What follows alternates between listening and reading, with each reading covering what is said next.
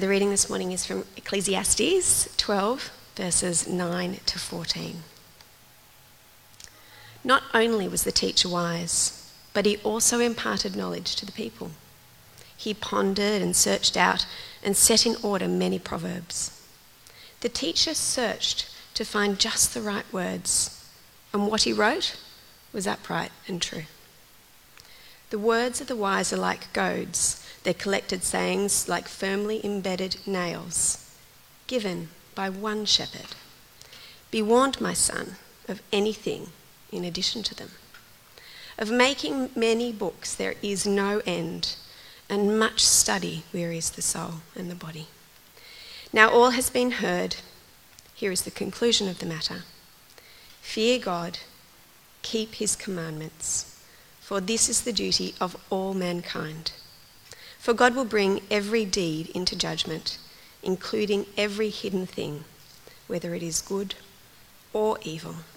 It's the word of the Lord. Thanks be to God.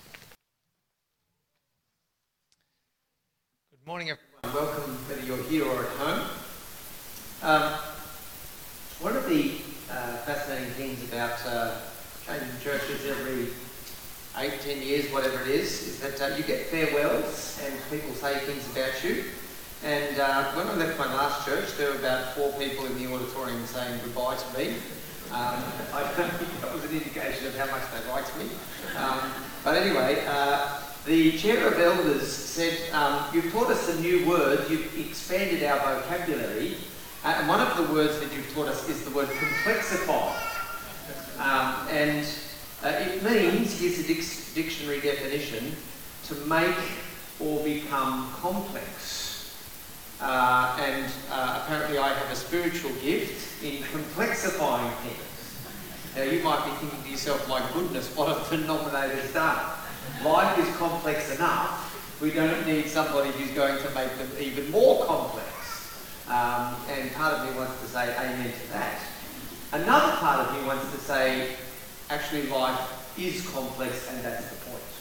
And I think at times our dilemma is that we have a simplistic understanding of things and therefore the solution doesn't quite fit the complexity of the dilemma that we face. And it's helpful to actually, in some moments, appreciate the complexity of the challenge that faces us.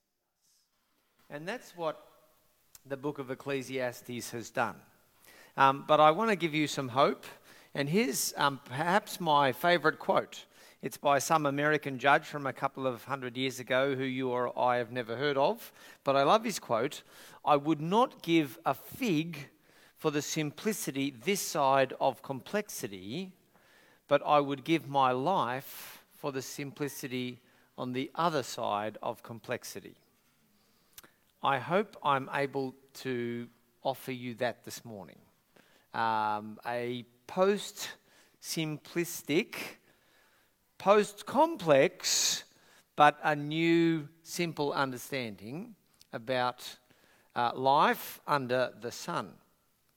And part of what has made this book and this series complex is actually trying to interpret that word meaninglessness, right? Everything is meaningless. And we heard the first week that the Hebrew word is chebel.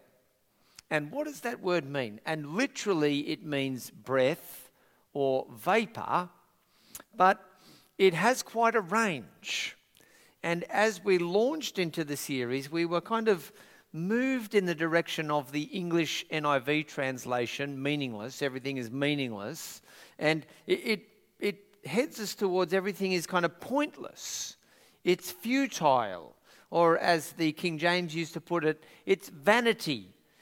In vain we try and make sense or make shape of life. Life just is, and to try and change it is pointless, right? That's where we sort of begun the book. There's these endless seasons and cycles, and they just are. But as we moved through the book, we saw that perhaps another dimension to that word meaningless is that life is an enigma. Like the Nazi coding machine its messages are impenetrable. You can't understand it. You can't fathom it, right? And so we have this range. What does this word meaningless, if everything is meaningless, what does this word hebel actually mean? And so we have two extremes. Is it this sense of pointlessness, or is it this sense of being enigmatic? And there are some, Derek Kidner, for instance, who's a commentator, who says, well, it means both. It means all of the above. And so everything in life is meaningless. Here's a quote in the conclusion of Kidner's commentary, and he writes this: "So far, all our paths have come to nothing. They have lost themselves long before we could get within reach of anything eternal and absolute." And so that's one take on the teacher, on the message of the bulk of the book of Ecclesiastes. But I introduced you last week to the idea that actually there are different commentators who have a different conclusion about the teacher and his message. And Bartholomew is an example of that. And to use my words, not his, in response to Kidner's view, Bartholomew would say something like this. He would say, sure, some paths have come to nothing, but under the sun, we can say a number of things. We can say that some things are better than other things. We haven't reached anything eternal or absolute. He wants to agree with Kidner. But as creatures who are conscious that there is a creator whose fingerprints are all over creation, life has some contours that we can begin to fathom. Does that kind of make sense? They're different conclusions about the message of the teacher. Bartholomew and Kidner land in different spaces. And if I could put that back in terms of my diagram, Kidner wants to say, yes, everything is pointless and enigmatic, and both are true. But Bartholomew wants to say, yes, I want to concur that life is enigmatic, that we can't understand it, we can't fathom it. But he was onto something. It's not accurate to say, next slide, that life is completely pointless or futile. Sorry, we're one slide back. That life is totally meaningless. There are some things that we can begin to understand. There are some things that we can be sure about. So, for instance, we can say that wisdom is better than folly, that friends are better than isolation, that contentment is better than wealth, that a good name is better than possessions, that contemplation is better than merriment. Or, again last week, that to have 7 or 8 ventures is better than to have one. Because if you've got all your eggs in one basket, it might fail. Or if you have no eggs in any basket, well, you're definitely not going to get anywhere there. You do have to, at some point, cast your bread upon the waters. Does that kind of make sense? So Bartholomew's take on the teacher is that life is enigmatic, but it isn't completely pointless or futile, that actually we can say some things. All right, so we're coming now to the editor's comments about the teacher. Remember, there are 2 authors in this book. For the most part, we have listened to the teacher who is trying to explain life under the sun, and now we get the postscript from the editor. And here's what we need to be listening for, if we can just have today's dilemma in mind, and that is this. Is the editor going to say about the teacher that everything he said was meaningless, that it was all pointless, that it was all gobbledygook, that it was like a meandering, and he managed to get himself lost, and he was totally bamboozled, and that's helpful for us, because if we want to try follow him, we're just going to get lost as well. That it's pointless, right? So let's not go up the same garden path he did. Let's simply acknowledge that life is difficult and we just need to obey God, and that's the point to life, right? That would be the conclusion of Kidner. Is that where the editor is going to point us? Or is the editor going to say something a little bit more like, life is complex, and the teacher complexified life for us, but in the end, actually, he had some clues. He was kind of going somewhere. And there are some things we can say about life under the sun before the editor makes a concluding remark about life as God reveals the purpose of life. Things we can't know other than by a speaking God who speaks through his word. So let's pick it up at verse 9. And this is what the editor says. Not only was the teacher wise, but he also imparted knowledge to the people. He pondered and searched out and set in order many proverbs. The teacher searched to find just the right words, and what he wrote was upright and true. They're pretty affirming words, aren't they? The editor seems to be saying some quite positive things about the conclusions of the teacher. The teacher is wise. The teacher imparted knowledge. Doesn't sound like he fumbled around in the dark, and isn't it good that we're not going to make the same mistakes he made? And note there that he said that the teacher imparted proverbs. Now, that's a particular word. And it brings us back to the book of Proverbs. And remember that the editor of the book of Proverbs is attributed to Solomon. And verse 1 of chapter 1 of Ecclesiastes introduces us to the author as the teacher, the son of David and the king of Israel. And it sounds again like Solomon. So what the editor here is doing is he is saying that these words are proverbs. They are canonical. They belong in the Bible. They have the status of proverbs of Scripture. Right? This is beyond just, he had a few sort of helpful things to say, but mostly he was fumbling around in the dark. No, these were proverbs, and they were upright and true. So the editor is saying, hey, there's a lot to learn from what the teacher had to say.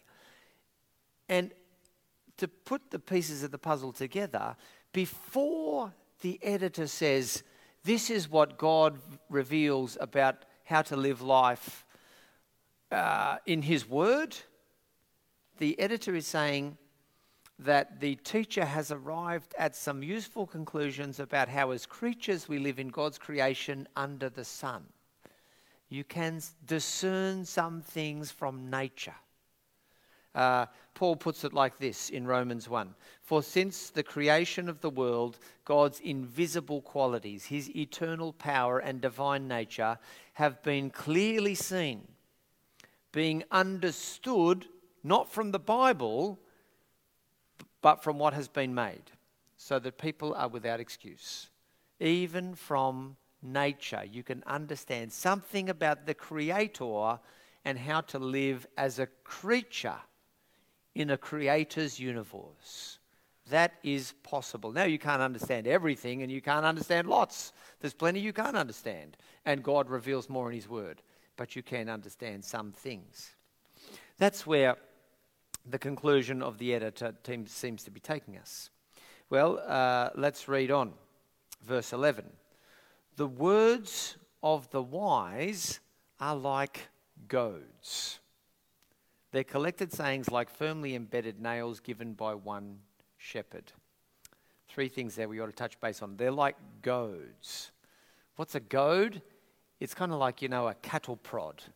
It prompts you in the right direction. That's what wise words do. Head down that path. Stay away from that path. That's just going to lead nowhere, or worse, into trouble. Think about things in this way rather than that way. Right? That's what wisdom does. It gives you some tips and some clues. But it's wisdom that is like a firmly embedded nail. How is wisdom like a nail? Why doesn't he say wisdom is like a foundation stone? or it's like an anchor, or it's like a mooring. It's this really firm, secure thing. He doesn't say that. Nor does he say the sayings of the wise are like chaff. They're here today and they're gone tomorrow, and they're flippant and they're light-hearted and they can just be blown up. He says something somewhere in between the two. And I think that's really insightful. That's really helpful. That wisdom helps us, and it's sort of got something a bit substantial to it, like a nail in a wall, but it's not as foundational as a stone or an anchor or a mooring. And that's how wisdom kind of works, doesn't it? You turn to it, and sometimes you discover it's got some sort of a grip or a hold, or it's a place you can mark and get some sort of stability from. But other times it's just not strong enough, and it doesn't quite deliver as much as what you'd like it to. That's sort of how wisdom works. And the wisdom is given by one shepherd. And that's clearly an indication to God, who is the good shepherd, to Jesus in the New Testament terms, who calls himself the good shepherd, and the sheep know his voice. And so, again, we're getting a picture here that wisdom is a positive thing. Wisdom prompts us to go in the right direction and prompts us to stay away from the wrong direction. Wisdom gives us something firm-ish, but not as substantial as what we might want. It's not certain, because after all, life remains enigmatic. And it's given by somebody who loves us and who wants the best for us, and whose crook and whose staff direct us. That's what wisdom is. And you think, oh, okay, that's pretty positive. Wisdom turns out to be pretty good. Well, let's read verse 12. Be warned, my son, of anything in addition to them, of the making of many books. There is no end, and much study wearies the body. Well, some wisdom is good, but more wisdom is bad. It actually ends up wearying the soul. So the answer is not to look and look and look further. There comes a point where you've actually got to do something, where you've got to cast your bread upon the waters. And remember, I said that Ecclesiastes is a practical book, right? It's actually in being in season. It's going out and doing a hard day's work and having the contentment of a labourer who has achieved something, and there's some sweet sleep after a day like that. Go out and plant something and get your hands dirty and get some soil under your fingernails and care for somebody and do something practical. And those kind of simple answers and activities bring some degree of meaning and happiness to life, right? Some joy.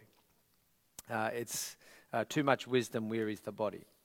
And now we get to, if you like, the final conclusion of the editor. And he says this: now all has been heard. Here is the conclusion of the matter. Fear God and keep his commandments, for this is the duty of all mankind. For God will bring every deed into judgment, including every hidden thing, whether it is good or evil. Now, I don't want you to think, oh, okay, I know what that verse is saying. I think the mistake that we can make is that we quickly glance over that and we say, oh, I know what he's saying. He's saying, obey God because you're going to be judged. And he is saying that, but more. The first point is fear God and keep his commandments. And the obedience which comes happens in the context of a fearing of God, of a recognition that God is the creator and we are the created, that there is something amazing and inspiring, and we ought to be struck by awe and we ought to be humble as we come into God's presence.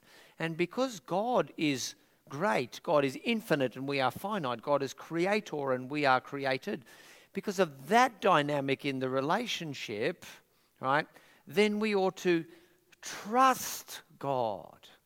And it's trusting and obeying. That is where the obedience turns up. Does that make sense? And so you're called to entrust yourself to God like a sheep does to a shepherd, believing that the good shepherd is going to lead you to green pastures, that God knows best, that his ways are wisest, and that a life lived in obedience and within the parameters that he sets is most likely to be the safe and the blessed and the prosperous life, right? And as I kind of put those two words together, trust and obey, I'm guessing for many of you a hymn comes to mind. When we walk with the Lord in the light of his word, what a glory he sheds on our way. While we do his good will, he abides with us still, all who will trust and obey. And with all who will trust and obey. And that's helpful advice, right? That whether you're listening to God as he speaks under the sun or whether he speaks through his word, the proper response is to entrust yourself to God and then to be obedient to the parameters in which he dictates life is to be lived. Trust and obey, for there's no other way to be happy.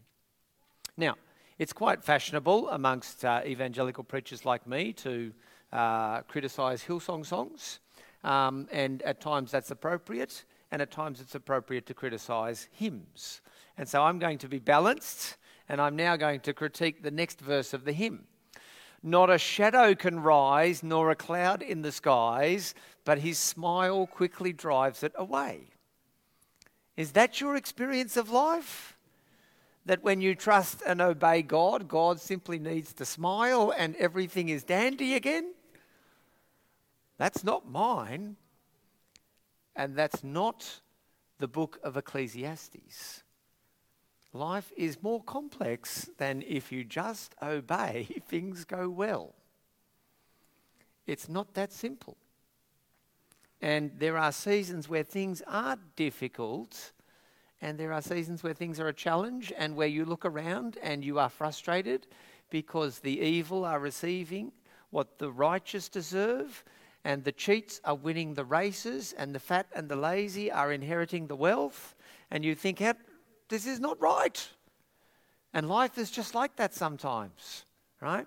But you still have to entrust yourself to God in those seasons.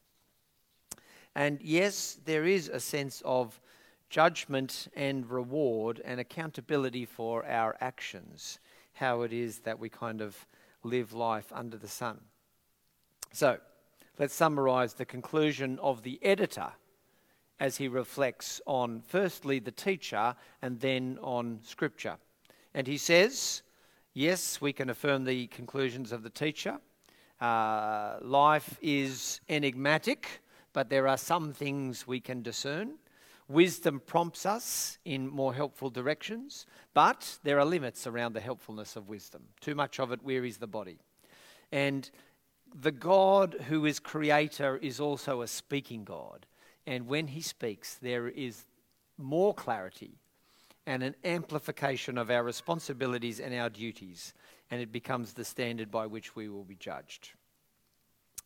Well, that's the conclusion. And I think there's one question I want to deal with. In fact, somebody said to me last week after question time, I had a question and I didn't ask it, and they asked me privately. And it was a great question, and I'm now going to repeat the essence of that question. And they said something like this.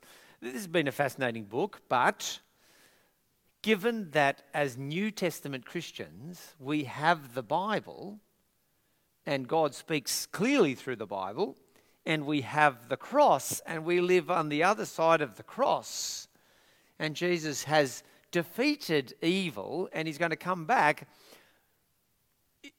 is life different than what the teacher pontificates about?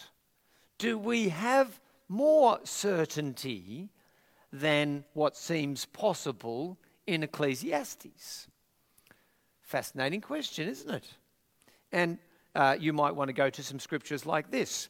All scripture is God-breathed and is useful for teaching and rebuking, correcting and training in righteousness, so that the servant of God may be thoroughly equipped for every good work. Scripture does reveal whatever it is we need to know so that we are thoroughly equipped to be ambassadors of the kingdom.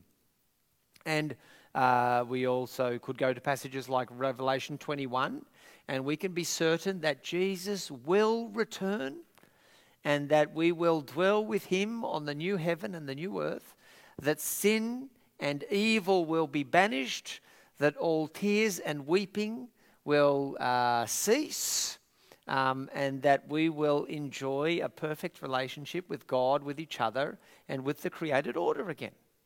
That's a degree of certainty that doesn't seem to be on offer in the book of Ecclesiastes.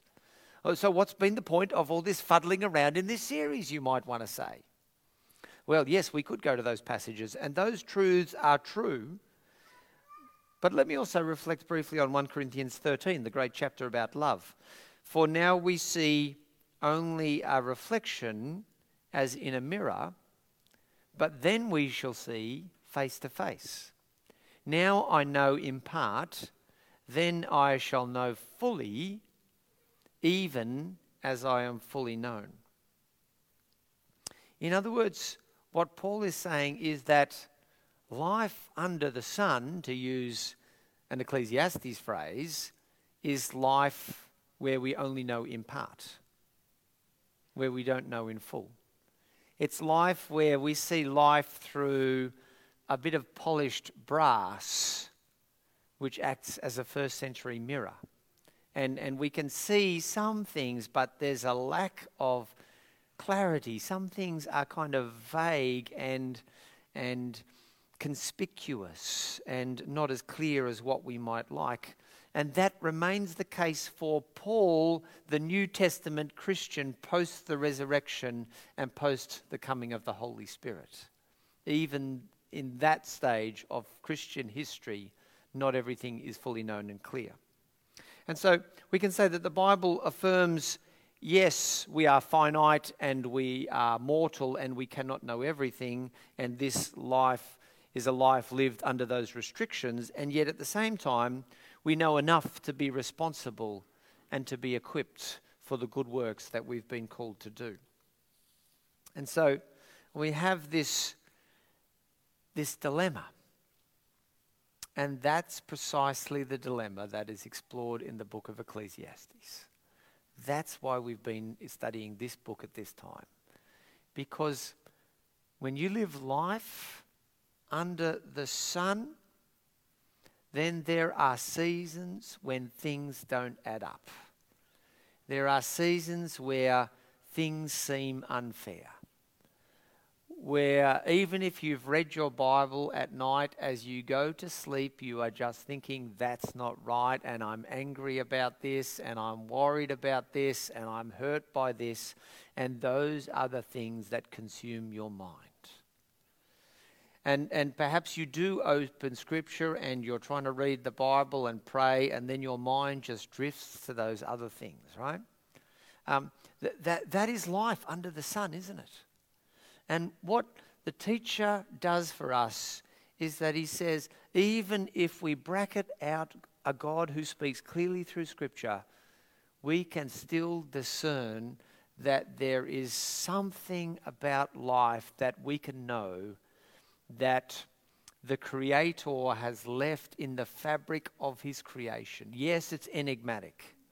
Yes, it's incomprehensible. Yes, it's unfair, and it's fuel that makes us angry and bitter. And even though we have those seasons, we can say more. We can say, and yes, somehow there are some remnants of the Creator's truths and generosity that are left in creation, and we can align ourselves with that style of living. And at times, that is better, and we experience the benefits of that. At other times, we don't. But it's still the way that we ought to live. That is still the wisest path. and we better cast our bread upon the waters and try to do it again. Let me wrap up this series with an illustration. I have a game on my tablet. I don't play it very often. Perhaps you know the game. It's called Bridge Builder. And it's sort of an engineering type of a game, right? So you've got a point on one side and you've got a point on the other side, and you have to build a bridge between those 2 points. You have to move forward somehow. And you get some resources, right? You've got timber, and if you've unlocked it, you've got steel, or you've got rope, or you've got some kind of concrete footings that you can build. And you've got a certain amount of money. You've got a budget, right? This game wasn't invented by public servants. And you need to build the bridge under budget, and if you don't, you lose, right? And so you build the bridge, but you build it by trial and error. So you make this nice little structure and it looks good, and then you push play and a truck drives over the bridge, and maybe your bridge is not that strong and the truck crashes into the ravine, and who knows what happens to the driver. And I think that's kind of what the book of Ecclesiastes is about. Life is lived often by trial and error. The proper way to build bridges is to go to an engineer and do all the testing on a computer and make sure the bridge is safe before you walk across it. But life under the sun is more enigmatic than that. And even with Scripture, life is still more enigmatic than that. It feels like trial and error as we follow some biblical principles, but we parent this way and we discipline this way and we work this way and we do the work-life balance thing that way, and it kind of works and it kind of doesn't, and it's frustrating and we get hurt and we have seasons where it is working, and sometimes somebody drives over the bridge and the bridge collapses, and sometimes it holds up and you make it to the other side. Does that feel like your life? And that's what Ecclesiastes explores to us. And it gives us 2 bits of advice. Yeah, sometimes the bridge falls and people get hurt. But you know what? There are some patterns in God's creation, and follow those. That's the best you've got. They're not as certain and they're not under your control. But there is something there. Follow that and obey God. And whether or not you are blessed completely as you would wish in this life, you will be in eternity. And Jesus does win and will return and will wipe away all weeping and gnashing. And we can be certain and sure about that. Let me pray for us. Lord, we've been working through this book in a season. It's a season of uncertainty, and we've been reminded that we are less control and that we understand less about our universe than what we'd like to think. And as we've been in this season, we've walked alongside the teacher as he's been on that journey himself. And we ask God again that you will have spoken to each of us in our particular circumstances, that your Spirit would take your inspired words and would apply them to each of us, whatever circumstances we happen to find ourselves, whatever seasons we happen to be in, whatever predicaments we happen to be facing, that we will have found some encouragement, some framing, that helps us to have the courage to take the next step forward and to follow you, Jesus, wherever it is that you are leading us. Lord, we thank you for your word and for this part of your word and for the journey that you have taken us on. And God, we ask that we might be found to be faithful when we come before you. And Jesus, we ask that you would return and make all things new. In your name we pray. Amen.